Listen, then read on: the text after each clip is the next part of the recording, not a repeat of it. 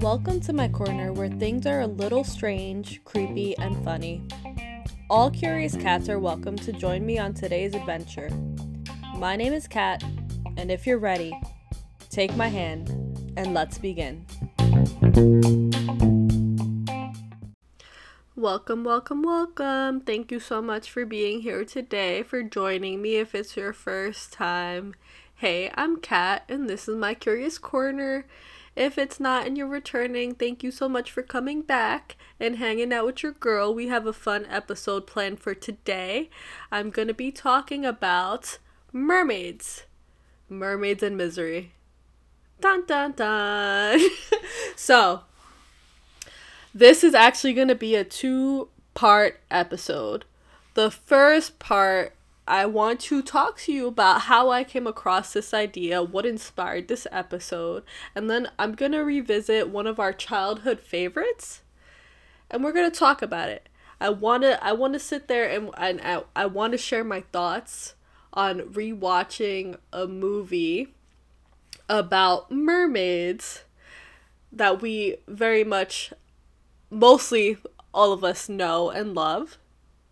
I want to tell you my thoughts as rewatching it as an adult.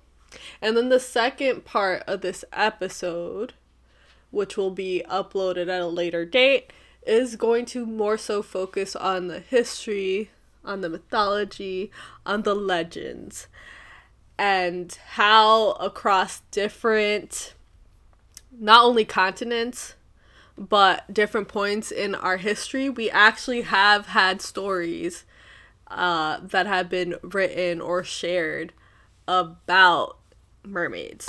So, if this just seems interesting to you and you're ready to have a good time, get ready. We're about to take off. Alright, so you're strapped in, you're ready for the journey. Thank you once again. I want to, before we continue on to the episode, I just want to say I'm sorry if my voice sounds a little bit scratchy.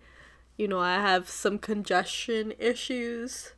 You know, I may have to stop every once in a while and cough because unfortunately I have allergies and I'm trying to work on them.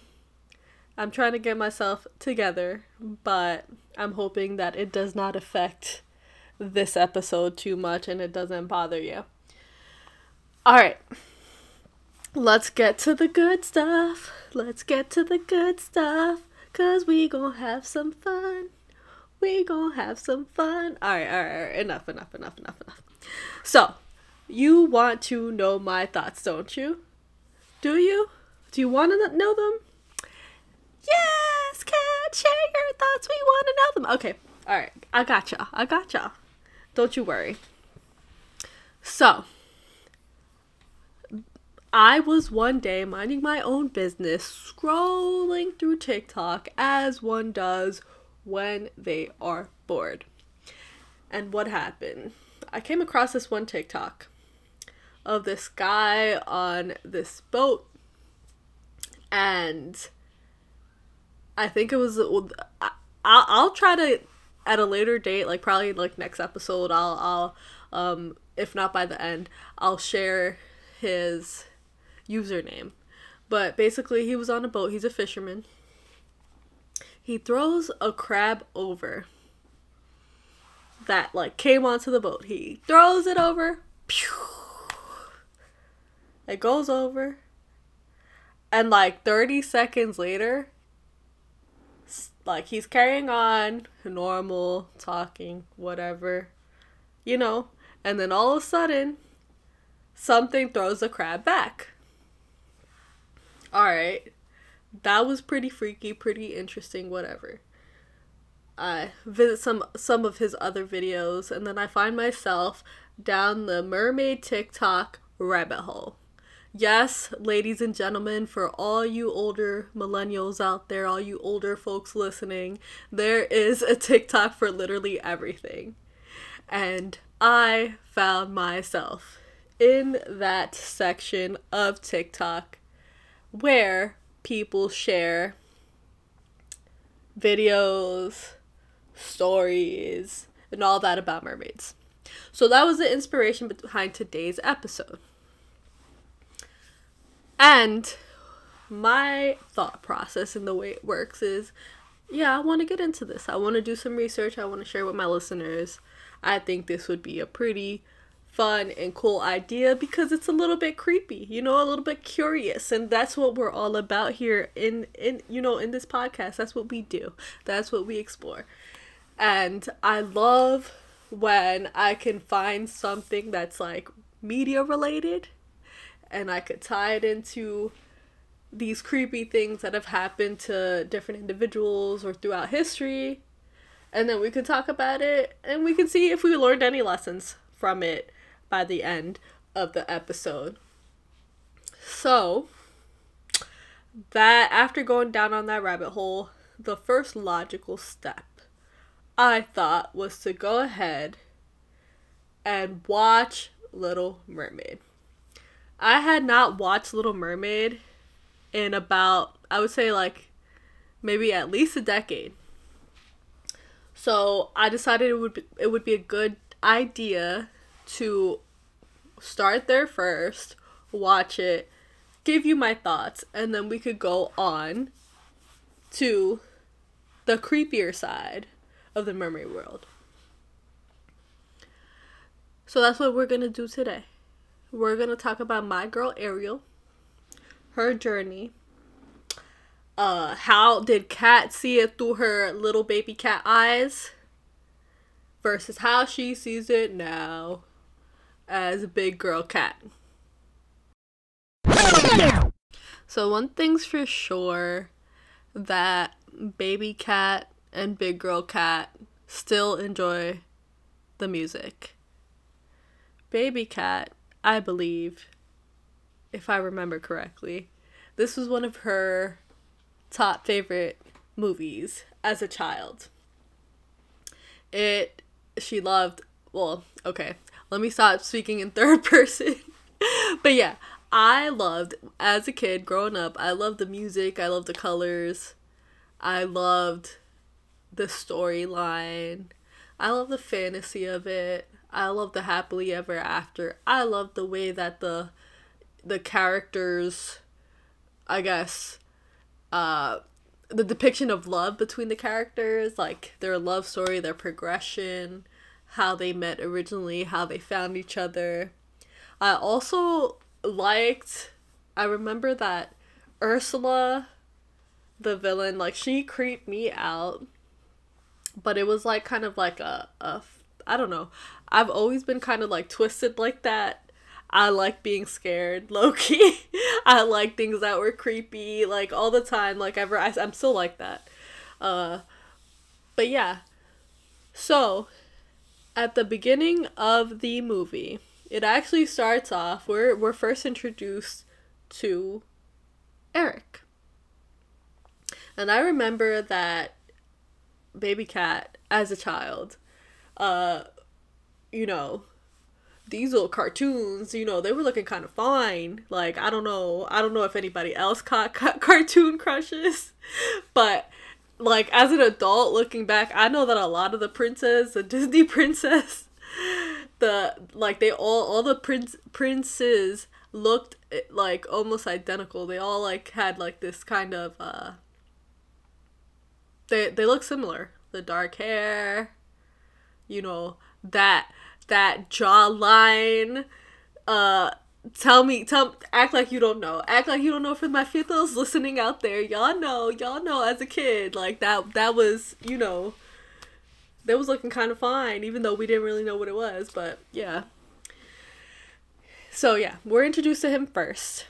And then it segues into the introduction to Ariel, where she's actually supposed to be singing at a concert.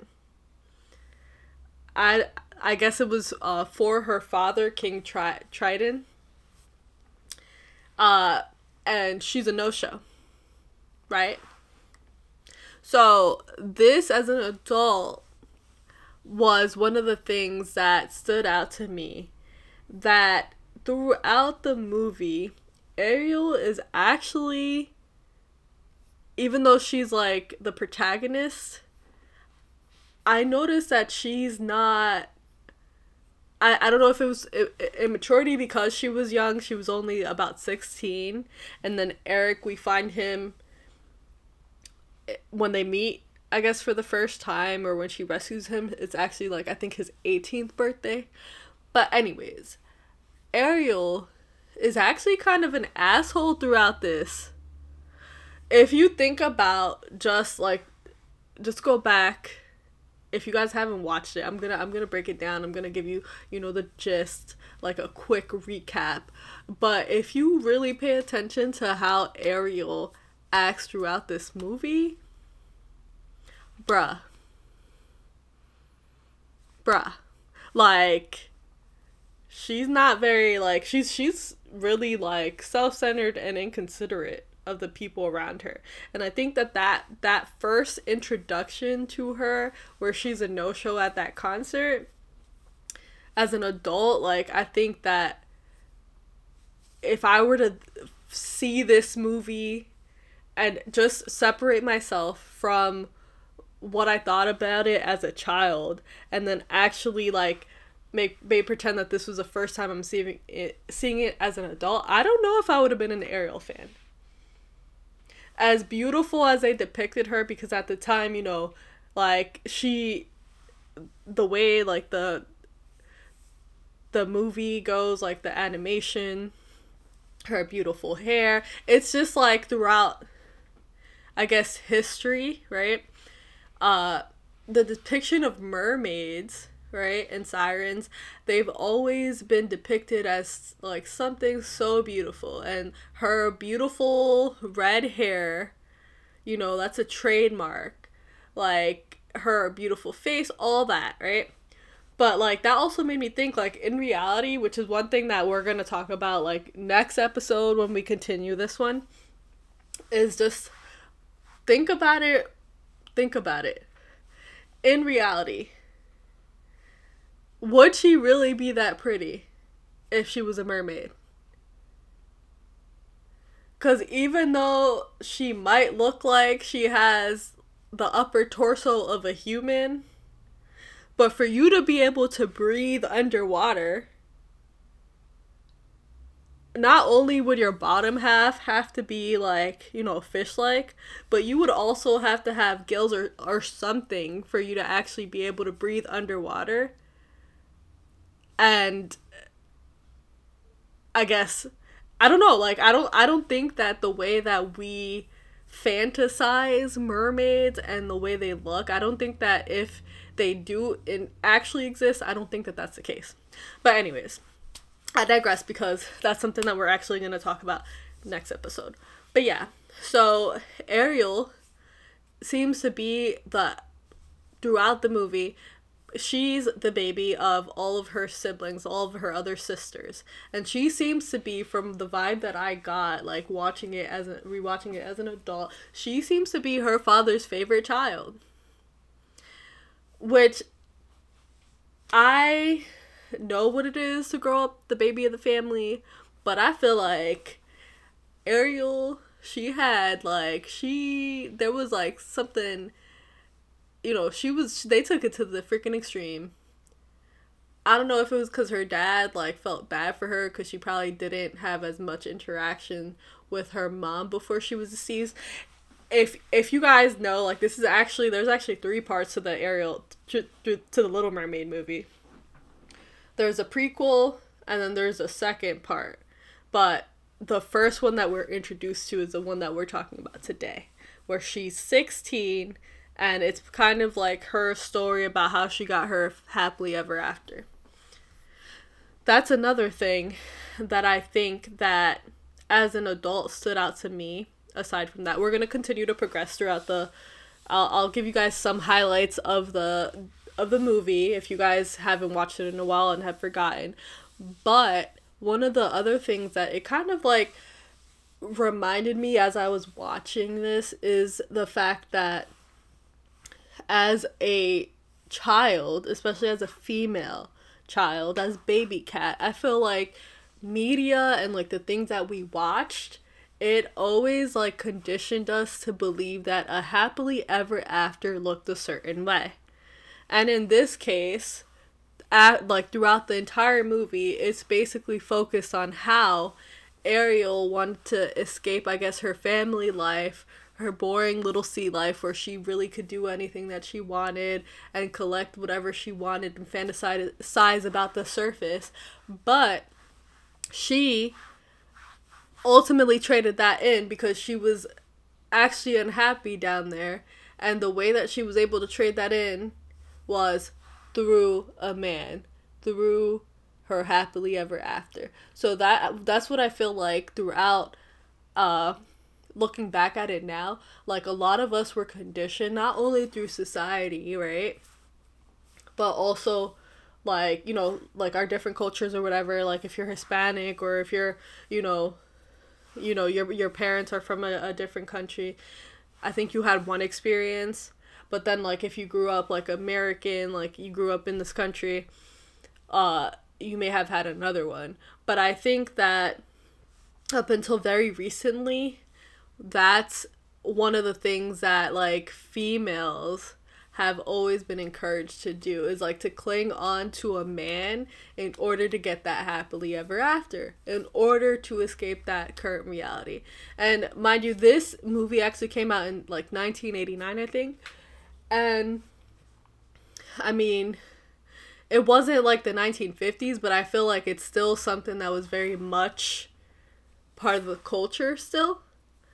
I mean, thank God that nowadays, like women, we can actually like, we go to school, we have more of a choice. We're not just viewed as property. But I just find it very interesting that that's, I think some of us have a skewed sense of what happily ever after looks like, and a lot of it is influenced by what we watched as little children.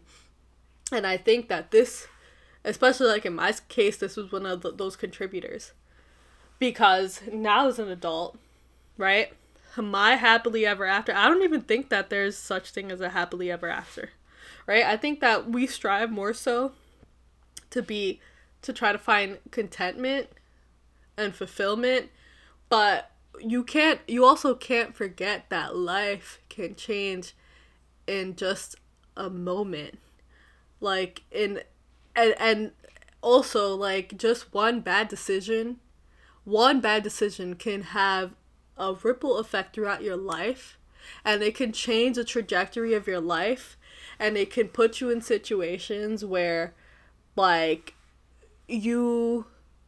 that one decision that you made can kind of haunt you for years to come.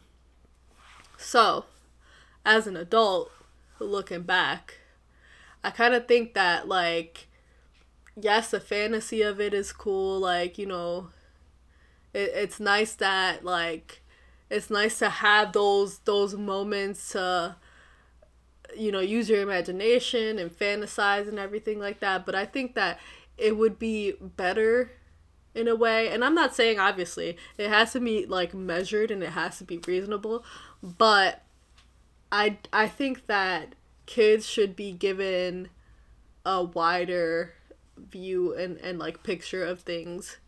It shouldn't just be like, okay, you're beautiful, you get a hot guy, you guys, there's a little bit of adversity, and then after that you guys get together and you live happily ever after and that's it. Nah, homie, that does not work that way. And I think that it's important to like teach these kids. But anyways, back to the movie.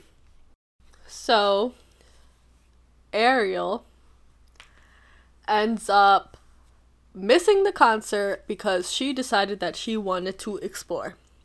So she's out here exploring a shipwreck, collecting her little items, and then we're also introduced to two other characters. At this point, we're introduced to Flounder, the little fish, and after this scene, we're introduced to Scuttle, the seagull.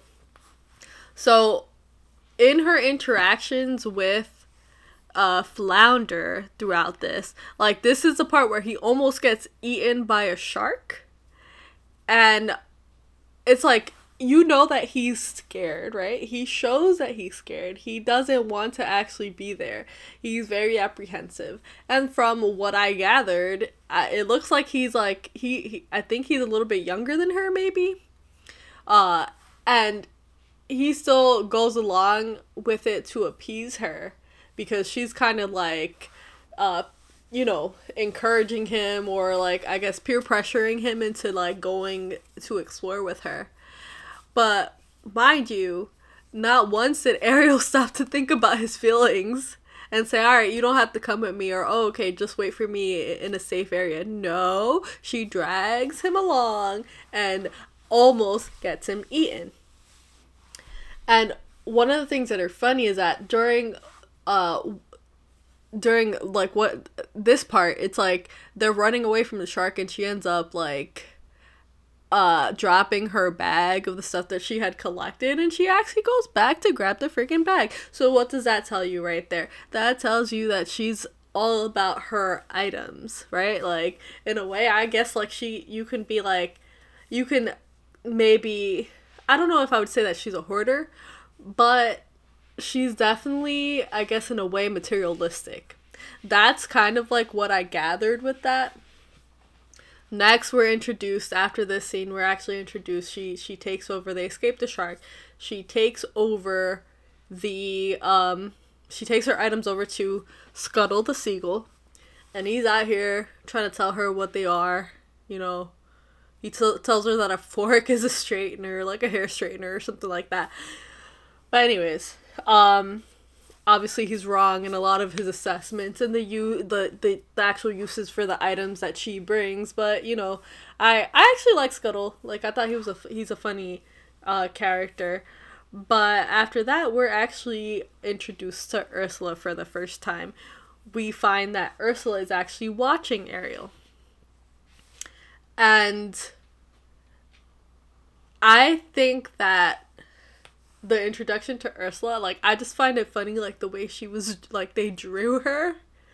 She's an octopus, right? She kind of, I guess, like, she kind of has some, like, sex appeal in a way, like, the way she, like, moves, like, she's kind of, like, feminine. I don't know if I would say sex appeal, but she does have, like, feminine tendencies, like, her, like, the way she, like, glides or whatever throughout the, you know, like, her area, like, in the ways that she talks.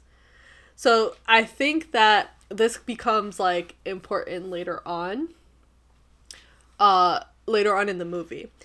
But we can see that she's kind of, like, bitter and scorned. Like, there's actually, like, there's definitely a backstory, because she does let us know that she used to live in the castle. So I don't know where I heard this, if I, like, am imagining this, but apparently I think that actually her and the king are actually related somehow. And I think she was outcasted. So I think that also, like, becomes a little bit important just to consider. Like, maybe this is why she acts the way that she does. And I don't know. As an adult, I don't look, like, as a child, yeah, Ursula was scary. She looked ugly to me, you know. They made her, like, fat and a different color, like, but as an adult, I look at her in a completely different way. I kind of almost am sympathetic to her, because it's like, okay, it looks like she kind of got shafted, like, she got a bad end of the deal. I don't know what the actual backstory is and why she ended up outcasted or the way she was, or if she was always evil. But, I mean, it's interesting.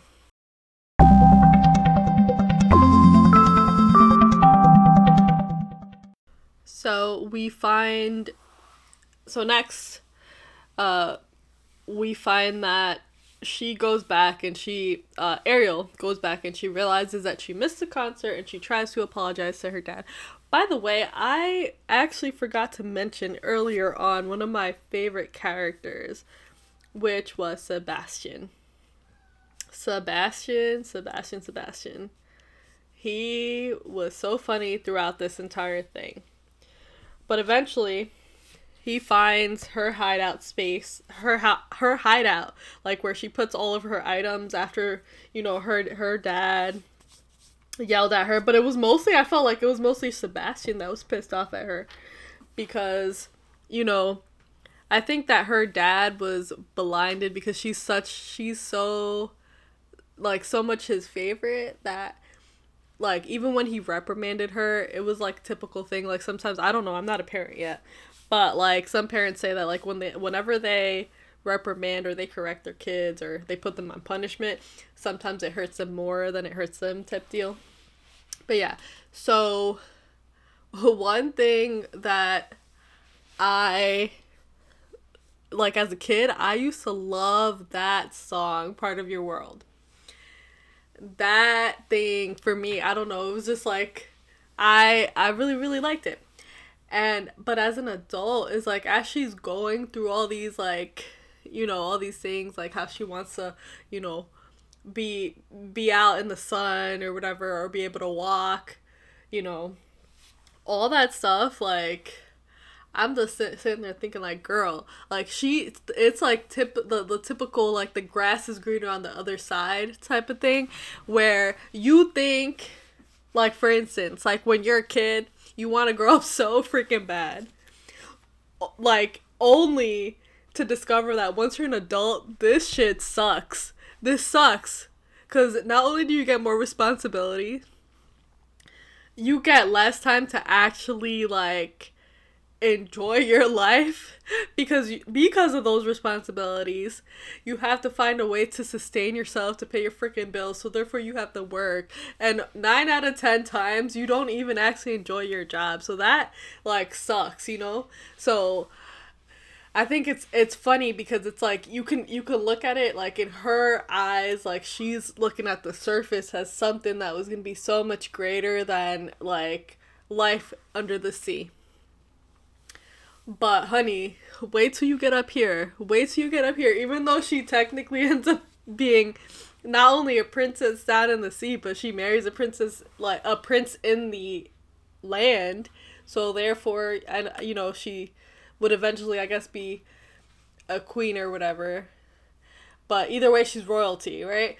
But either way, like, it's not that great up here.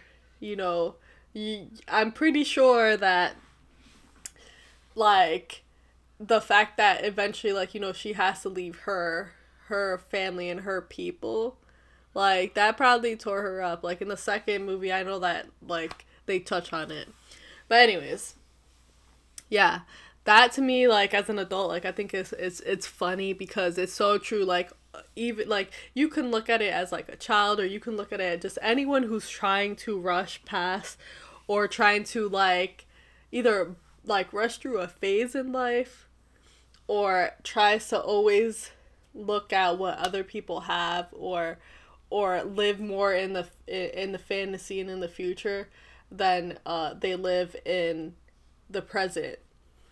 So I think that, like, it's important to just try to find things that we're grateful for in the present. And don't think that, okay, this is what I need to be happy. Once I'm here, I'm going to be truly happy, because that's BS. Like, that does not, like I said before, like, life can change in, like, a second. You could make one bad decision and all that shit that you worked for could be gone. You get what I'm saying? So it doesn't mean that you're going to be, like, truly happy when you're projecting yourself or imagining yourself in another stage, in another world. So I think that to me is, like, just looking at Ariel, it's like, it's taken all these things together, right? She, to me, I would describe her as, like, a self-centered brat, right? The fact that she's disobedient, the fact that she, like, places her own desires over her friends' lives at times, like, she drags people into situations because she wants to do what she wants to do. Like, she's immature, right? And again, it could be because at this point she's, you know, a teenager. She's like 16. But still, it's like, as a child, like, I wouldn't have picked up on this. Like, I thought that, okay, Ariel, get your man. Get, like, I want you to come up into the surface. I want you to get those legs, girl, because you deserve it, because that's what you want, you know? But now as an adult, I'm just like, Ariel, sit your little butt down. Just sit your little ass down. Like, chill for a moment. Everything that you think is, like, gonna be perfection up in the surface is not. And on top of that, like, you need to appreciate your family and your surroundings. And if you end up actually still deciding that you want to be with Eric, right? That's all fine and dandy, but go into that prepared and, like, wait a while, because you still way too young. Like, a real life teenager at that point, like, they're just getting their permit, right? And mind you, I know that, like, there's some people are, you know, they have kids young or whatever, but still, like, and I guess that also changes the dynamic, but, like, typically at that point, like, what, you're like a sophomore going into junior year, and you're getting your permit, you're excited about that. Like, in the next few years, you're gonna, you know, you're probably focused on, like, prom and graduating everything, so, like, just chill out. And the same thing, like, once you're, like, 21 or whatever, like, I know that a lot of people, like, think, oh, like, a lot of females, like, they think, like, oh, man, like, I need to find a man, I need to be married by this age. Like, I know that was something that was, like, totally me. But now, looking back, I'm like, yo, I was not ready. If I had gotten those things back then, like, I was really not ready. Like, I would have messed it up because I was immature. And I wasn't thinking about, like, the bigger picture.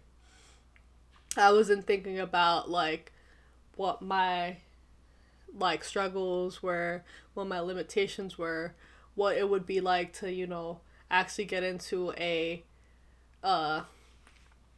marriage, because, like, that's work, you know, just a regular relationship. Like, even let's just keep it simple, like, even a friendship is work, you know, especially as you get older and you start getting busier with stuff. Like, you just, it takes so much effort to keep people, even the people that you love, like, in your life. Like, I'm so busy most of the time that I don't even, like, you know, I love my parents to death, but I hardly, like, see them. And we don't even live that far from each other, you know? Because unfortunately, it's like that. So, relationships are work, and it's not all just, you know, butterflies and flowers and candy and all that crap. Nah. Like, you know, work through your problems, Ariel, girl. Address what you gotta address. What is it that's making you want to be in the surface so bad? Why are you idealizing that? Like, why do you think it's so much better than life in the sea? And what is it gonna be like when you turn back? Like, if you do end up going to the surface and you can't go back to the sea, like, what is that gonna be like? Are you gonna be happy then? I think not, Ariel, so you better calm that little fast ass down, please. Thank you. Alright, anyway, so we find ourselves in Ariel's little hideout, where we find out that Sebastian followed her there, and he's gonna, most likely, you already know he's about to snitch. He's about to tell her daddy. But something happens where, like, she ends up finding out that he's there, and then they end up getting distracted by the ship that's going through. Of course, Ariel's little curious behind has to go up and see. And this is where we get a better, I guess, more in-depth introduction to Eric.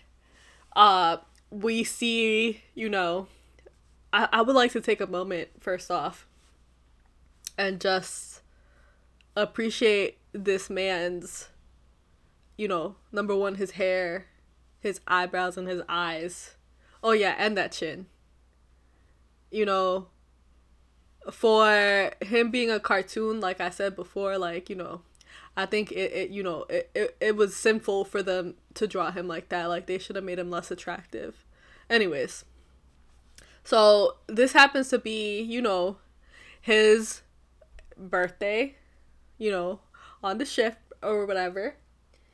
And they're getting ready. I think this is where, like, they end up unveiling a statue of, like, his statue or whatever. And you see that, like, he's not impressed. And they also talk about how, like, they're encouraging him to find a princess, like, find his significant other to get married, which, I don't appreciate that. And I get it, it was like different times, but some parents really are like that, or some people really are like that. Like, they really be minding other people's business. Let me finish growing up before you start trying to marry me off, please. Thank you. Because I feel like 18 is still way too freaking young for a marriage. Like, I mean, if it works out and that's you, that's fine, right? Power to you, like, I'm happy for you. But the reality of it is, who you are at 18 is not the same person you're going to be at 25, is not the same person that you're going to be at 30 or 40.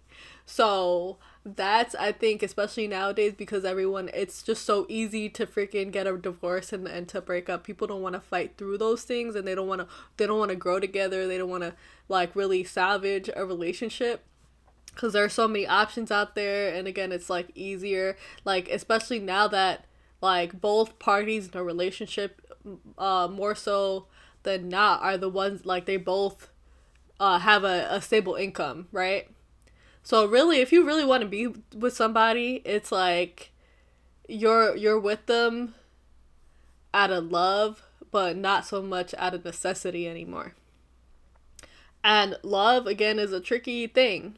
But it's throughout this this is where I start to look at Sebastian, and his spicy talk. Like, I look at him more so as like, the voice of reason in the equation, and Flounder is more so like, the innocence in the equation. Like, he's innocent, like, he's just, trying to appease his friend or whatever.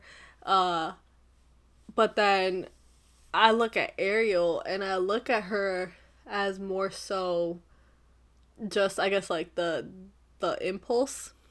Like, she's more so represents impulsivity through my eyes. Like, so it's kind of cool to see, like, those different like, aspects, like, in the different, like, the different personification of those, like, things through the characters. But eventually, right after all this, there's a shipwreck, and that's where Ariel and Eric end up meeting for the first time, because Ariel ends up saving him from the shipwreck. Like, he would have drowned because he jumped in, like, after, like, him and his crew, like, they got away, but he went to go try to save, I think, his dog, and then, he started drowning, and then she saved him, took him to the little, like, the beach, like, the sand, laid his head down gently or whatever, gazed into his eyes, admired his beauty while he was unconscious, which, that's a little weird, but we're not going to talk about that. But yeah, so, like, one thing also, like, before we get into the next, I guess, observation that I have, and it involves Eric. Before that, I just really think it's interesting how Eric, when, like, the folks around him, like, are trying to, like, are talking to him, or, like, the dude, I don't know his name, but, like, he tells him, they're talking about him getting a significant other, and Eric states something to the effect of, "I'll know when I find her." So I just think that's pretty interesting, like, his wording there. Because, sir, later on, we're gonna find that apparently you didn't really know. Because it took one thing to switch up on you for you to then act like you didn't recognize or you didn't realize that that was the one that you actually wanted to be with. So it also, like, when they, I think Ariel, the first time she actually sees Eric, right, which is like, you know, like throughout this whole chain of events, like when she's admiring him before the shipwreck, like, I find it I guess it's supposed to be love at first sight. And yeah, you know, I guess that works out like when you're a teen or whatever. But the reality of it is like, uh you can look nice and appealing and everything like that, but what about like your character? What about, like, there's so many other things that should play a factor. Like, I get it, like chemistry, and like, if especially if the person is aesthetically pleasing to you or whatever, like it's easier for you to, like, I guess, fall for them. But is that not just lust at that point? Because you technically don't know anything about this person. Like, Eric could have really been an a-hole. Like, he could have been a tyrant, and you still ended up like falling for him and doing all this that you're all this stuff that you're about to go through right now just to be with him without even knowing if he was, you know, like a good person or if you actually like really loved him. So that's why, like, me as an adult, I look at that whole, like, the way it played out, and I'm just like, yo, this is like some BS. This is some BS. Like, I do not believe in love at first sight. Like, that's bullshit, especially nowadays. Like, and then just like life experience it's taught me like that it's so true. Like, it's cliche or whatever. You can't judge a book by its cover because you never really know what's within those pages, right? Like, you never know. It could be, you could have found yourself a serial killer for all you know, but you wouldn't know because you're just looking at the outer shell. You're not looking at who the person is inside. And another thing, Ariel, this whole, I'm gonna play Captain Save a Hoe, I'm gonna save that man because he's fine or whatever. Girl, mind your own damn business, please. This is how women get caught up. And I'm not just gonna say women, but men too. Like, you know, like, people will get caught up trying to save somebody else for that person because they see what? Like, they think that they see the good in that person, they see the potential, but they'll get caught up in so much and trying to be so loyal and trying to save that person so much that they'll screw themselves over repeatedly, right? And that's another thing that actually bothered me, like, looking at it now. It's like, my life experience has taught me, you can't save nobody who does not want to be saved. Okay? If somebody wants to save themselves or someone wants to change, they have to take that initiative and they're the one who has to put in the work, right? You can't go into it like meeting somebody and then thinking like, oh yeah, I see so much potential. Let me like just stick by them and help them. Nah. That's why when they get a bag, they end up leaving your butt. Okay? That's exactly why. Because it doesn't, just because someone allows you to be in their lives or allows you to, I guess, quote unquote, take care of them while they're down, doesn't mean that they have the same appreciation for you as you do them. And I think that another thing is learning like that. I wish that these cartoons would have taught us as kids is like to know when to walk away. To know when to walk away and shut it down. Like, to know to stop, don't keep going back. Don't keep going back, and I speak from personal experience. Like, don't keep coming back to something. Like, if somebody wants to do something for you, right? Out of the kindness of their heart, they will, right? but you can't force somebody to change into morph into, or to give you what it is that you want, right? Because everyone has free will. And sometimes you put yourself out there and you try so hard to fit the mold, or to try to like save somebody, or to try to be patient with somebody, only to end up not only wasting your time, but also like end up with scars and things that you can never get rid of, like you can never change, right? So my recommendation is mind your own business, okay? When we mind our own business, sometimes it's it's better. It's better. Like, focus on yourself. Save yourself, right? Put your mask on before you try to help somebody else with their mask. Make sure that your life jacket is put on properly before you try to help somebody else with theirs. You get what I'm saying? Don't be out here because you're trying to save somebody and end up drowning yourself, right? We need to really, really normalize that. Normalize walking the hell away. And no, and I'm not, okay. I'm the type of person, like, yeah, I like to help people and everything, but I've noticed that throughout my years, right? You can only do but so much. And if you try to help somebody so much to your own detriment, the one who's gonna end up crazy and talking to themselves, or just like losing it all, is you.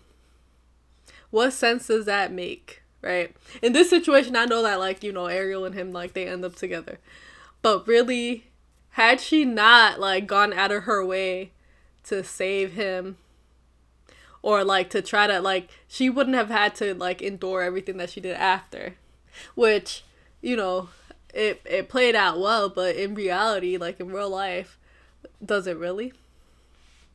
Like, sometimes you just need to just walk away. Walk away. You can't necessarily always think that you're the one that's gonna save that person, or that you're gonna help them, or you're the only one that, like, okay, you see the good in them, they have a good heart, but they make bad decisions, or like they're screwed up because life has been to them in a certain way, so I'm gonna be lenient on them. You're not helping anybody. You're definitely not helping yourself, and you're definitely not helping that person. At the end of the day, that person is probably like sucking the life out of you, and you're out here trying to cling on. And trust me, like, I talk from personal experience. Like, I'm not out here just saying it for the heck of it. Like, sometimes instead of you actually being the person to go out of your way to save somebody, maybe your role is just to hook that person up with the resource and then to walk away. Let them take the initiative, and let them take whatever steps that they need to take in order to get themselves together, right? Don't think that you have to stand by and play Captain Save-A-Ho in every situation, or because somebody looks nice, or because you have history. Nah. Walk away. Walk away. Let's normalize that. People who want to be in your life, people who want to respect you, who love you, right? They will do so for free. Like, I don't think that it requires, it's not a tit for tat, right? And they'll show you. So if you're like in a situation where you're trying to, like how they, the whole ride or die culture, especially for the females, do you think that you're gonna end up, like, if the shoe was on the other foot, and let's say you end up going to jail, is that man gonna really, like, stay by your side? Like, or is he really gonna, wait for you throughout your sentence? Is he even gonna, like, go and see you and visit you? It's more so often that no. The answer is no, for the most part. So yeah, that's like one thing that I caught on, like, and maybe I get it. Life Maybe the way my life has been and has formed me into what I am today, has molded me. Maybe I'm a little jaded. Maybe I'm a little pissed off at times. But I'm just looking at it like from the perspective, like if I had a daughter, right? And my daughter was Ariel, I would have told her, like, behind, okay, you can go ahead and give him the, like, life jacket, the plank, whatever, place him on the plank, whatever. But you did too much by staying there and waiting for him to wake up. For what? Why did you do that? Why? What did you get out of that? You were admiring his looks and everything, but lo and behold, and little do you know that interaction right there, you're about to risk it all, sis. You about to risk it all. And you don't even know if this man is about to pick you. I'm just saying.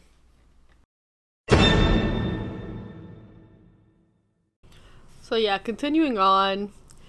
From that interaction, we find out that Ariel fell in love. Like, she's head over heels out here doing the whole does he love me not thing on the flowers.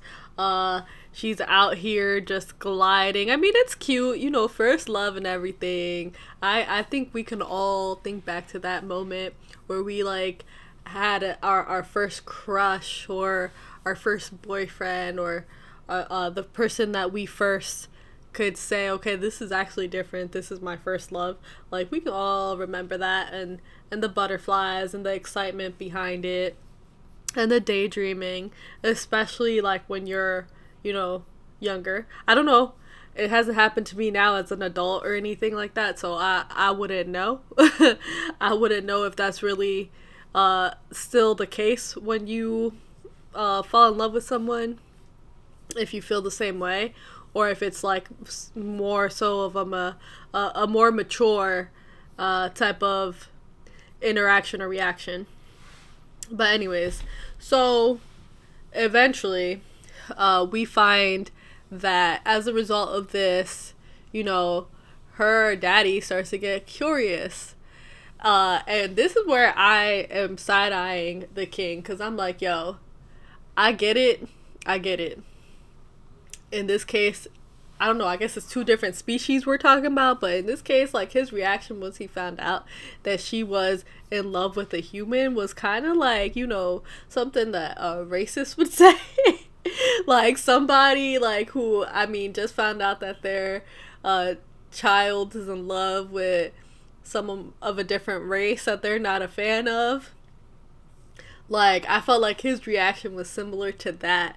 So, lo and behold, after all that, you know, Sebastian ends up accidentally snitching and telling him everything that occurred, like the shipwreck and how she saved Eric or whatever. So, then we find, fast forward, and it becomes the point where, as it, out of anger, he basically, you know, her daddy, the king, like, he basically ends up destroying her room where she had all of the, you know, all of her collectibles, and where Flounder had also delivered this statue of Eric. And it was, like, awkward because, you know, when the king walked into her room, like, the room, the first time, like, she was all up in the statue's face or whatever. So that to me, like, also signifies and goes to show that, like, she was, like, really smitten by his looks. Like, she was really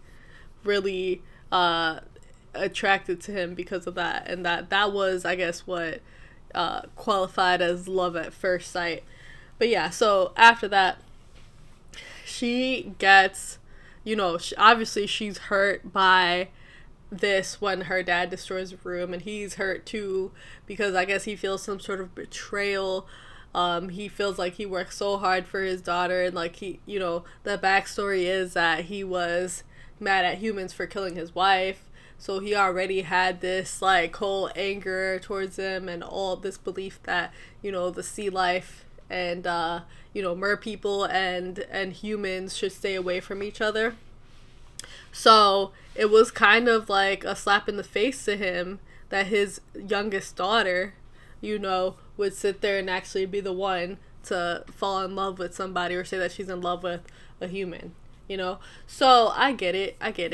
But at the same time, it's like, his reaction, like looking back at it, like now is like, oh, okay, like her daddy racist. Not racist, but you get what I'm saying. Like, his reaction, it would be typical of someone who would not want their like daughter or child dating a particular race, and then they find out that that's what they're into. Yeah. So after all of this, that's when out of Ariel's disappointment and sadness, and I guess like her being hurt by her dad's reaction and by like him destroying all those things, like she ends up getting recruited by Ursula's two eels. I don't know their names, I forgot. But they end up taking her to see Ursula. So, girl, you're about to be out here doing some witchcraft to try to find this man. Okay? Like, tell me that that's not an extreme right there. You're really about to fall into some witchcraft. In order to try to, attract this man. Like, you really want him that bad that you're about to, fall into this trap from Ursula because you desire him so much. It can never be that serious, y'all. Like, I get it. People do, like, they dabble in that. You believe in what you believe in. I respect it. Like, it's whatever. To me, like, I have my own sets of beliefs, like, and I know that everyone, everyone's different, and everyone has free will, so they do whatever they do. But I think that just the fact that she went to that, she went, it was like an extreme, right? Like, in order to, like, she hated her life in the sea so bad that she decided, like in the ocean, like she decided that she needed to get out of there, and the only way that she could get out of there was through that man Eric that she quote unquote fell in love with, so that's just like in real life, I guess, like that's an element. Like there are different like cultures and different religions that do practice that. But I do believe that, I don't know, maybe this is like, I've heard it on TV, maybe this is an actual fact, like actually factual, but I think that there are certain like laws that like most people go by, and that's like not trying to infringe or not trying to violate someone's free will, and not trying to force somebody into falling in love with them. I just think about Aladdin. One of the 3 no-nos from the genie was that you can't make anybody fall in love with you, right? So, I just found that part interesting as well, like that she would go through that. So it's this where we're reintroduced to Ursula, and she actually gets more screen time this time, and we kind of figure more of, I guess, who she is, what type of villain she is. She ends up introducing herself to Ariel, trying to say that basically she's not evil anymore, that she's just there to help people. And one of the things that I also like, I'd like to point out is the fact that it also, just the way like how she was basically showing that like how one person wants one thing and the other one wants another thing, and that like she'll help them. It's the same thing as like everyone wants what they can't have or what they're not, the opposite, right? So I think she talks about someone wanting to be skinny, someone wanting the girl, and so she helps them out. And obviously there's conditions to her services, and she will retain their souls if they don't come through, right? If they don't uphold their end of the bargain. So, you know, it's funny because in real life, I guess some people, even if you look at it nowadays, some people are just that willing to do whatever it takes in order to fit whatever mold that they think, like, you know, let's look at like the beauty standards, for instance. Everyone, like, there's so many people who want to have that same aesthetic, like they want to look like the Kim Kardashian, like, you know, the Kardashians or whatever, like they want to have that, their body type. So they're so willing to like do that and to change that. Sometimes they won't even, you know, they won't even go like try to work for it at the gym. Like they'll just go and get surgery for it. And you don't know how many people have died trying to chase that standard, or like they think that their life will not be complete, or they would be much happier once they have the perfect body, or what they think the perfect body is. So in reality, like, it's even, we find that even nowadays people are willing to do some, like, go to extremes in order to obtain what they, like, what their ideal life or their ideal looks are. You know, vanity is real out here, you know. And even in The Little Mermaid, you can see that people being dissatisfied with their current reality and then thinking that it only takes for me to truly be happy, I need this. They're willing to really risk it all. That is a real thing. And I find it, you know, one of the things that I kind of felt like chuckled when I was watching was the fact that when Ariel, like, she's talking to Ariel about it, Ariel actually stops to think, like, okay, well, if I'm a human, if I become a human, then I will never see my father and my sisters again. But she still proceeds to take Ursula's, like, to take on Ursula's deal or whatever. Excuse me, in order to, like, be with Eric. She really, at that point, which is why I feel like it is also proof of the fact that Ariel is self-centered. She does not care about anybody else but herself and what she wants. The fact that she's willing to be okay with never seeing her family again, to secure Eric and to be able to get out of the sea. Like, that's kind of like, what message was Disney sending us back in the day? Because, like, that's like to the extreme. And then another thing that I find is that part of the deal that they make is that Ursula will give Ariel legs so that she can go to the surface. But in order for her to remain a human, she will need to get Eric to kiss her, to fall in love with her in 3 days. And in order for her to stay human, like, he actually has to fall in love. So it has to be true love's kiss. And one of the ways, I guess, that she ups the ante is the fact that she is basically has to give up her voice for collateral. So now Ariel has to try to find a way to get Eric to fall in love with her without her being able to sing, without her being able to speak, right?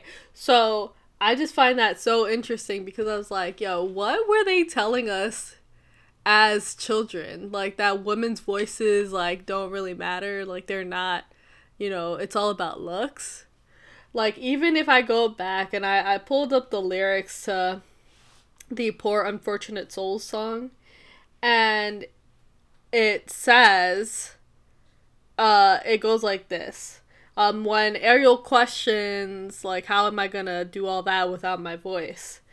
Ursula responds, you'll have your looks, your pretty face, and don't underestimate the importance of body language. And then she goes on to say, the men up there don't like a lot of blabber. They think a girl who gossips is a bore. Yet on land, it's much preferred for ladies not to say a word.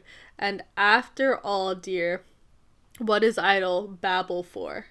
Come on, they're not all that impressed with conversation. True gentlemen avoid it when they can. but they dote and swoon and fawn on a lady who's withdrawn. It's she who holds her tongue who gets the man. So that to me is also like pretty interesting because it's like, all right, so you're basically trying to say that it's not about a woman's personality, it's not about like her thoughts. Like for her to secure the man, she has to speak less. Like, she shouldn't share her opinions, you know, her thoughts. Like that doesn't matter. What matters is her body. So I just find that like looking back as an adult, I'm like, damn, like that's kind of like messed up that they were like that they even put that out there to us uh as kids, because their target audience is obviously like little children. And I remember like watching this when I was like 5, 6, 7, like like I was like really young. So I don't know if like obviously from an adult's point of view it's a little different, but I wonder if that messaging affected or like kind of stayed in our subconscious, like as like little girls. And I'm talking about like obviously I'm like speaking from my perspective and I'm a cisgender woman, but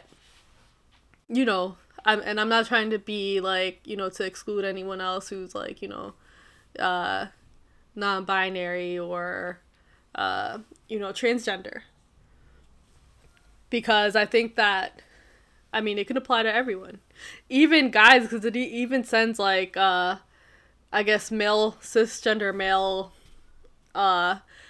cisgender males, like they also receive a message from this whole interaction, which is, yeah, like it's from the other like perspective, like don't go for a girl who actually speaks her mind, go for a girl who just looks good.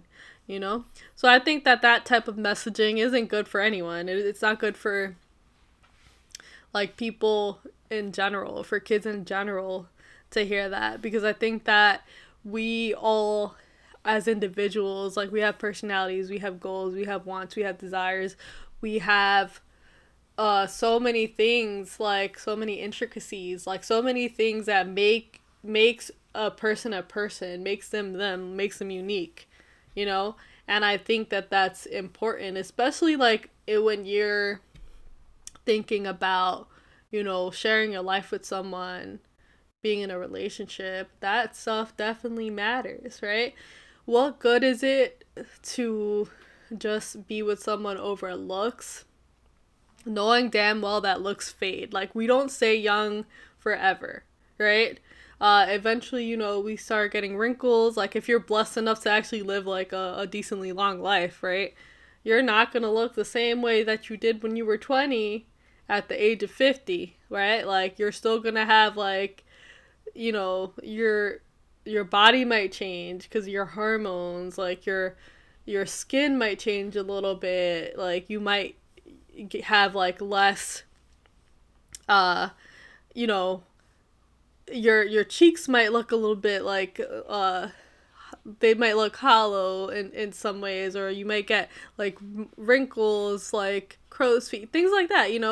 Things happen, we change, right? So if you're just with somebody over their looks, right, and then that fades, then what else do you have in common? And even like at a certain point, like just thinking about it from a perspective of like, like sex and everything like that. Like, people get busy, like once you start incorporating kids and like a busy schedule, like you kind of have that, like I don't think that like every married couple has sex like all the time, or people that are like in a relationship, like they probably have it less than like what we think that they would, like when you're single. But like that's another thing, like there has to be some sort of substance there to make you want to stay, right? I think it's almost like that your person should be somebody that you actually like, you know, there should be like a friendship there as well, like a love. You should have some things in common. You should be able to speak, like feel safe with that person, right? And vice versa. I don't think that it's just like obviously it's not just about looks, because once you take that away, like that's it. Like what else do you have?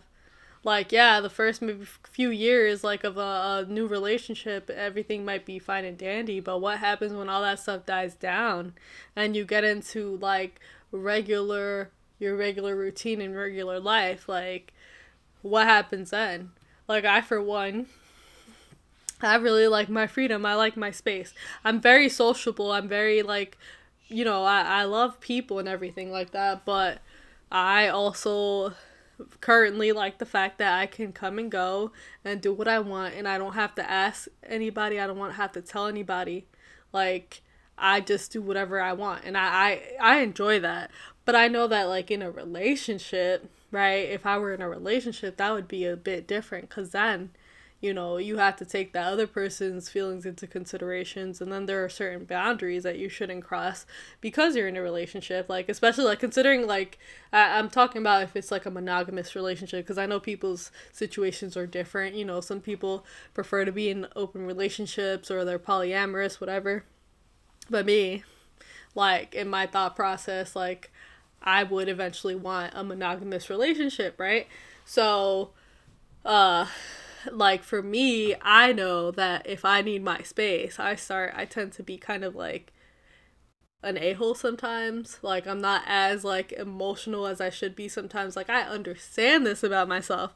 So that means that whoever like I end up with has to be someone that can respect that, and like whatever, you know, I guess personality traits or like boundaries my partner would have, right? Like I would also have to respect that and be okay with living with stuff like that. Otherwise, it just, why are you even together, right? Because everyone gets old, and you don't tend to stay like always like the same size. Like years later, like you might be on the thinner side, yes, but maybe you still, like as you age, you still gain some weight, right? You end up looking different, so it's like not that valuable to place, like it's not that great to just go off of looks, is what I'm trying to say. But it's just interesting how the messaging again, once again, is for females to just worry about their looks. That's it. Worry about their sex appeal. Like, so it, what am I then? Just an object? I'm not a human being. Like, I don't have feelings. Like, that's BS. Like, you shouldn't, that, I think that is something that's crazy, that it's even like they even have this like I in a child's like, movie, right? So I don't know if they're gonna revamp this, because nowadays everyone, they always like try to remake classics and stuff. So we'll see if like they do, like how they're gonna make, like what the depiction is gonna be like and what the storyline is. I think from what I heard, there was a live action version of this, I guess, that they were working on. I haven't heard anything else about it, but maybe it's out there. If it is, let me know so I could watch it and just, see, I guess, compare my thoughts on this original version to like whatever the revamped version would be. And usually, because when they do those remakes, they usually try to modernize them in a way. So it would be interesting just to see like how they would change this, like the storyline, to kind of like make it fit in today's world.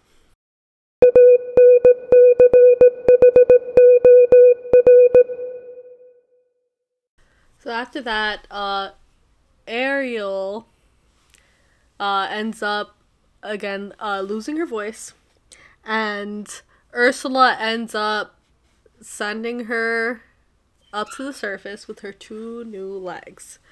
After that happens, she wakes up to find that she has toes. And Ariel is fascinated by that. She's joined by Sebastian, Flounder, and then Scuttle, the seagull, comes up shortly. After that, it takes him actually a while to figure out what was different about her, which is kind of funny. And by the way, fellas listening out there, my analytics say that I have more like fellas listening to me than females. So all this whole thing is not an attack on you guys. I get it. I think all of these concepts can actually go both ways, right? But I'm just saying, like, from my perspective as a female, so no offense to anyone out there listening.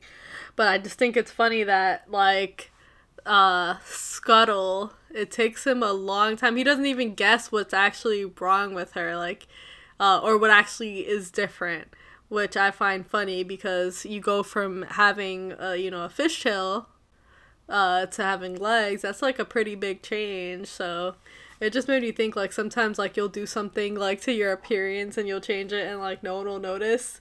Like, how, like, to you it's a major appearance, like, even if it's something like your hair or something, and you don't automatically get, like, someone telling you, oh, I noticed you did this, like, it kind of feels a little, like, it kind of sucks, because in your mind you think, like, oh, this is a big change. So I just thought, I thought it was kind of funny because it kind of related to that. Like, in my mind, that's what, like, I thought of. But anyways, after she washes up ashore and she has her little interaction with her friends, then Eric comes, okay? And Eric, overall, I think that the little that we do get from Eric, because he's not actually, like, the main character or whatever, but the little that we do see from Eric, it does seem like he's a pleasant young man or whatever. Like, he's pretty nice. He's willing to help. He seems like he's caring. But what made me laugh was when he first saw Ariel in this state. In his mind, he's sitting there and he's expecting that she's the one that helped him in the shipwreck. And he's, like, out here chasing because that's his ideal. That's the person that he knows he's supposed to be with, right? He knows that it was, like, love at first sight for him too. But unfortunately, like, he was trying to find her throughout this time, but he couldn't. And one of the things that he remembers that stuck out to him was her voice. So once he's introduced to Ariel under this setting, he, like, almost looks so disappointed when he realizes that it can't be her. It can't be the one that he has in his, like, mind that helped him that day, because she doesn't have a voice. She can't sing. So to me, I, like, find it pretty funny because it's like I've encountered this, like, I have male friends, I have, male cousins and a brother. And I'm not saying that this applies to anyone in particular, but I do find that sometimes, and this goes for either gender, because I'm sure that there are women that also, and maybe I'm one of them too, like, you have an ideal, like, right, you have something in your mind, like, this is how I want my partner to be, this is how I envision them, this is how I envision their looks or whatever. And when you don't get that, or you're presented with somebody that doesn't fit that mold, like, you almost kind of dismiss them sometimes. And I guess, like, that, that's a superficial thing, but I just find it that, like, it's funny that, like, Eric exhibits just that in this, like, after this interaction. Because she doesn't fit the fantasy, the mold, like, the vision in his head. Like, he's disappointed by it. And almost after that point, even though he helps her, he doesn't view her the same way. He's still, in his mind, like, he's still out here looking for the one that he, like, the same female that, like, he encountered before. So I think that in real life, it's like that sometimes. Like, people think like, okay, just because I have this person here, they're not everything that I want. I'm not gonna give it a chance, and I'm just gonna, you know, I'm gonna just either friend zone them or like overlook them or not even engage with them at all. So I just found it that it was like kind of funny, like that it takes Eric literally like to almost like to yeah like to almost the very end to realize that Ariel is the one he's looking for. And if it's if like yes, Ariel, she comes in and she doesn't quite fit into his world because this is not only is he royalty, but you know, as a human being, like uh he's used to like I guess certain actions and certain things. And so I think that the staff around her will like when they interact with Ariel in the beginning, they're like they're kind of like I guess they find her amusing uh because you know the things that she does. Like she'll pick up a fork and she'll start to like brush her hair with it and stuff like that. So those little things like to some may be endearing, but at the same time it also shows that like she's like definitely an outsider in his world.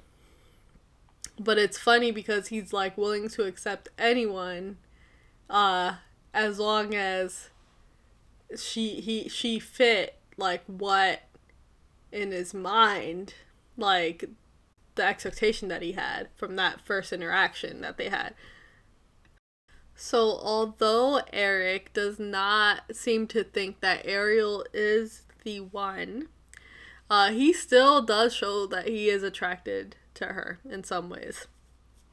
So much so that he's encouraged by, I don't know if it's like his, I don't know what you would call him, but like his friend, like his right hand man, whatever, to take her out on the town and give her a tour. So this is when they are the scene where they end up on the boat, and you gotta give it up to Ariel's friends. Like they really looked out for her. They were really in this with her, trying to help her the entire time. And they were really, really good, like, wing people. Because they tried so hard to make it a romantic setting for them. To make sure that, like, he knew her name. And that they did basically everything in order to, like, make them kiss. And they almost succeeded, but then, you know, you have Ursula's little minions come and ruin it. But it's, to me, I thought it was, first off, I liked the Kiss the Girl song. Like, that was also one of my favorites from the movie. As a child, I really liked it. But it's, I don't know, it's like, as an adult looking back, it's, I guess this movie, like, from all the ones where, you know, like, they're always, like, the prince has to kiss the princess in order to wake her up or in order to save her, whatever. But this one was actually, I think, from what I can recall, like, the only movie where, like, it's actually, like, she's actually alert and awake and wanting it. Unlike Sleeping Beauty, like, you know, or Snow White, those kisses with the prince, like, they occurred when the girl was, like, completely, like, knocked out. Like, she couldn't consent. if we bring it to today's terms, right? But I like that she was, like, I know that she had a motive behind it, right? Like, she already knew that was a mission to get her to kiss him. But I like that, like, you know, they were both, I guess, vibing in a way. Even though they had a lot of help from, like, outside factors and her friends, you know? But, you know, at that point is when Ursula realizes that she's too close to losing the wager. She's too close to losing it. So she ends up deciding that she's gonna step it up.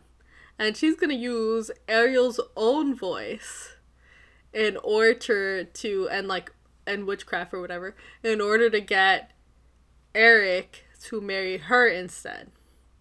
There's always gotta be a wench. Like, there's always gotta be somebody that tries to come and stop, true love. Even though I'm skeptical. Like, I don't think that it is true love, looking back at it, but for the story's sake. And then we see that just how heartbroken Ariel is and disappointed when she sees him with another woman. And mind you, the way that Ursula presents herself and inhabits like the whatever, I guess the projection is, like she's like mysterious. She has like, nice hair. I guess you could say she's sexy or pretty as well. And then even though there's also a magical element there, that she puts Eric under a trance, right? It just goes to show also, like, in real life, like, stuff like that does happen. Sometimes you think that you're like on path or on track with someone, and then somebody else will come and kind of steal that person's attention away from you, and they'll think like, okay, let me go here because this person is like looks better, or that they make me feel better or whatever. And I don't know, I just think it was kind of funny, like the way they depicted it, like in the animation and in the storyline, because like I think that there is sort of a reputation for, like, especially like the men that I grew up around. I saw that a lot, where there's a lot of elements of like men being more like lustful, and I'm not saying that it's just men, obviously, but like they're in these like committed relationships, and then all of a sudden like they'll step out for somebody that can seduce them and looks better or whatever. But I just after that is when we hit the scene where after Ariel sulks or feels bad for herself for a little bit, then her and her friends decide, oh no, we're going to intervene. We're actually going to stop this. And then eventually it's exposed that, they save Eric, and they expose the fact that it was Ursula the whole time. And because they were able to smash the pendant or the shell that Ursula had, it returns Ariel's voice. But at the same time, when her voice returns, her legs return as well. I mean, I'm sorry, her fishtail or her fin. I've been calling it a fishtail the whole time. I don't know if that's even the correct term. But like her fin, I guess, flipper, whatever, like comes back as also.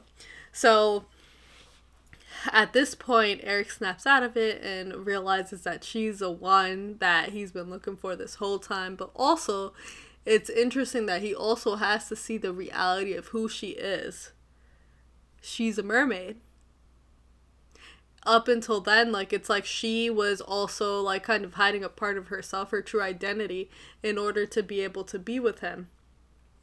But it's also like, I like the fact, like, I guess in this situation, the spin and how it happens, that it's not only until she is fully like vulnerable and shows that her true self to him, that he's then able to actually turn around and accept her and understand or see that that's the one, she's the one he's been looking for the whole time.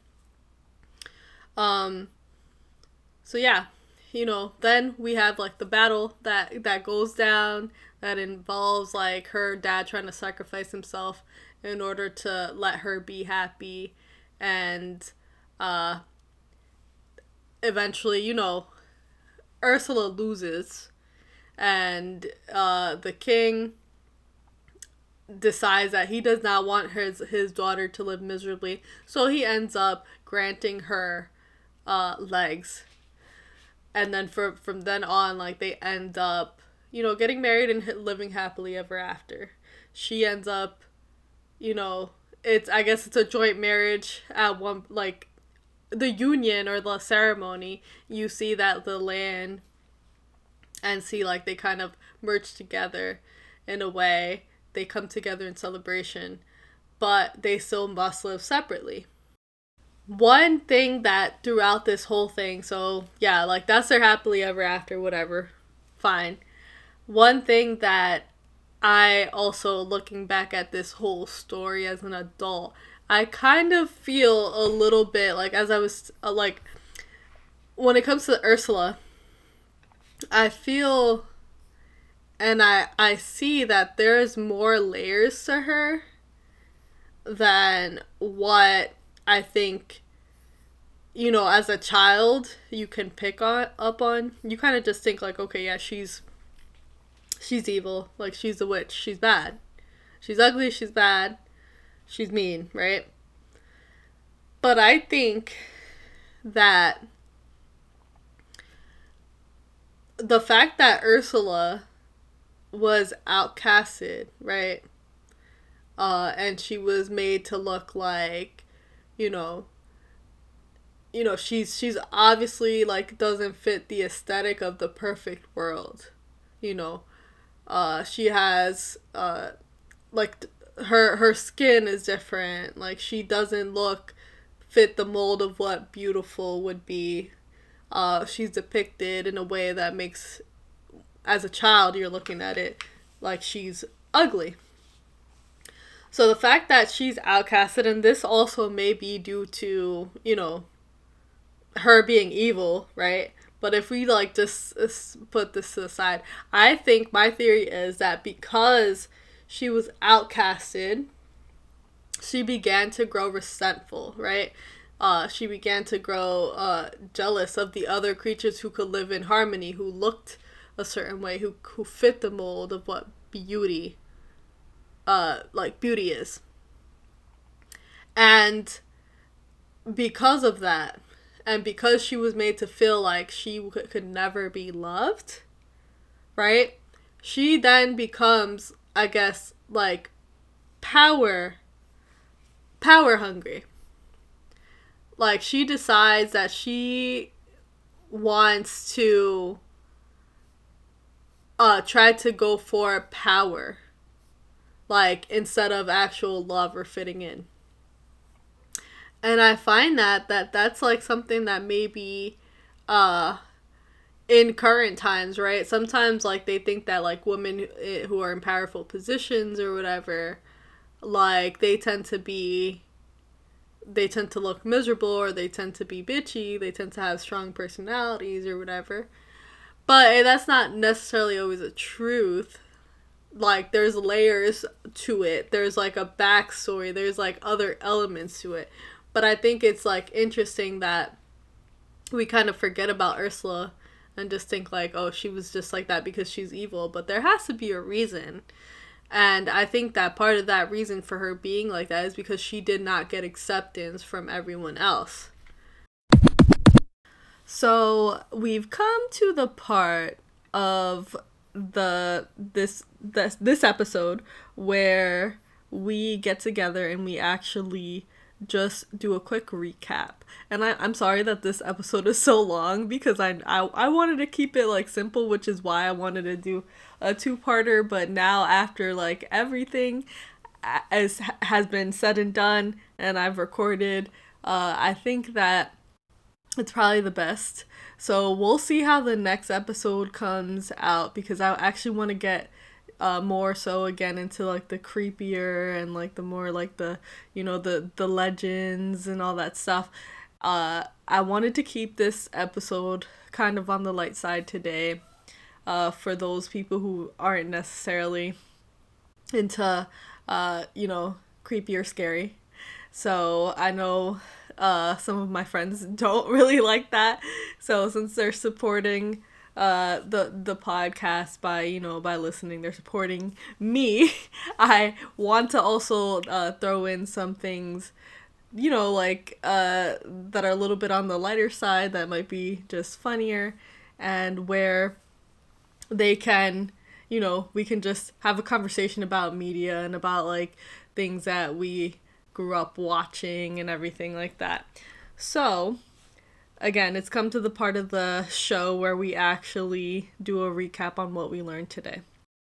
I believe that we've learned overall that Ariel is an asshole. Sorry, Ariel.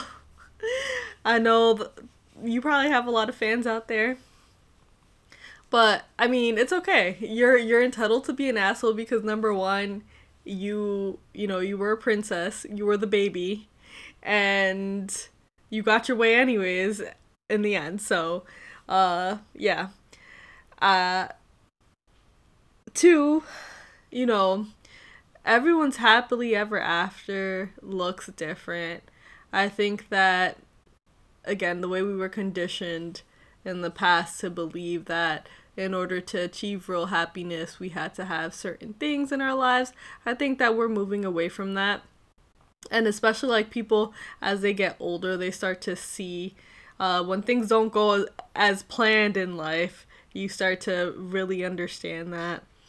Another thing is, Ariel, to you, sis, I just wanted to, reiterate the fact that we've learned that, the sea might be better because this adulthood shit is for the birds. Like, it sucks. So, if you guys, for the youngins that are listening to this, like, try to live in the moment, enjoy your life, don't rush past, you know, your current phase. Enjoy it, soak it in, because time flies before you know it. You'll be, a full-on adult with bills and stuff, and that's definitely not fun. And the same thing I would say for my, my older listeners and people, well into their adulthood, like in their 30s, 40s, and beyond, or even their late 20s, like, just, again, also live in the moment. Enjoy it. Life goes by so fast, and sometimes we focus on the wrong things, and as opposed to actually focusing on the things that make us happy and the things that are worth it. Because at the end of the day, right, everything can change in just a small instance, and the things that I think you take with you, or the impact that you make on this world, is the memories. Not only the memories that you made, but the memories that you left behind for others. I would say, I don't know what number we're on. I think like 4. But, mind your business. You can't really save everyone. Don't put yourself in a situation where you're gonna drown yourself trying to save someone else. You need to take care of you first. And then, if someone needs help, like, help them with what you can, but don't do the most trying to like, save someone. Everyone who is going through something, or just in general in this journey of life, like, everyone has their own story and their own journey to go through.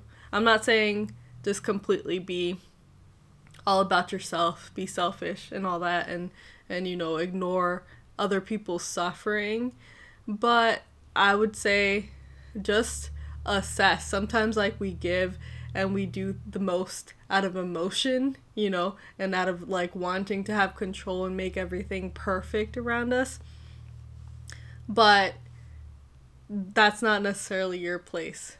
Sometimes it's just, you have to take the step back, assess the situation, make sure that you're good so that you can give from a place that isn't gonna, completely mess you up, but that is also gonna be, like, meaningful help to that other person that you're trying to help. Sometimes we overstay our welcome trying to save or trying to help someone, and at the end of the day, they don't appreciate it and they're not ready to accept that help either. So just mind your business, work on yourself, but also, like, before you do act and you do try to help someone, assess the situation, take a step back. Don't be so impulsive with it, and don't put yourself in a situation where you're just gonna, screw yourself over. Another one I think is what we learned from, I think, overall with how the relationship between Ariel and Eric, obviously there's more to love than just looks. You have to be able to compromise. You have to look at other things like compatibility. Uh, when you're in a relationship, it's two individuals. Like, normally, it's two individuals. I'm not really speaking from a polyamorous deal or perspective, but normally the ideal or like the accepted, widely accepted version of a relationship is when two individuals come together and they become partners, and that means that they, you still have to be yourself, they still have to be their self, but you guys have to work together and be willing to take each other as you are. Which also brings me to another point, based on Ariel and Eric's relationship, which was the fact that Ariel didn't, Eric, once Ariel fully revealed herself, and she was in her natural form, her natural state, at that point, that's when Eric, I guess, was able to really see her. And when you're looking for a partner in love, that's something that you should think about and consider. Like, can I be myself with this person? And then I would say that another thing we learned is that, Ursula was potentially a hoe. Based off her, mannerisms, her sex appeal, and how she was letting, she told Ariel, you need to, don't underestimate the power of body language. And yeah. And how she, seduced Eric, or she was trying to seduce Eric into a marriage, like using her body and trying to be, sexy with it, I guess. But yeah, so that's all I have today. I'd like to thank you for sticking it out with me. I know this is a very long episode, but if you stayed this long, you're the bomb.com, and I will see you again soon.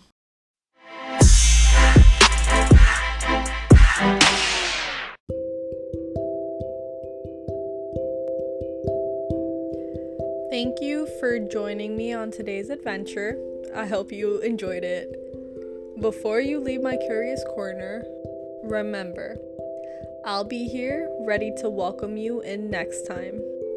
Stay safe and pleasant dreams. Love always, Kat.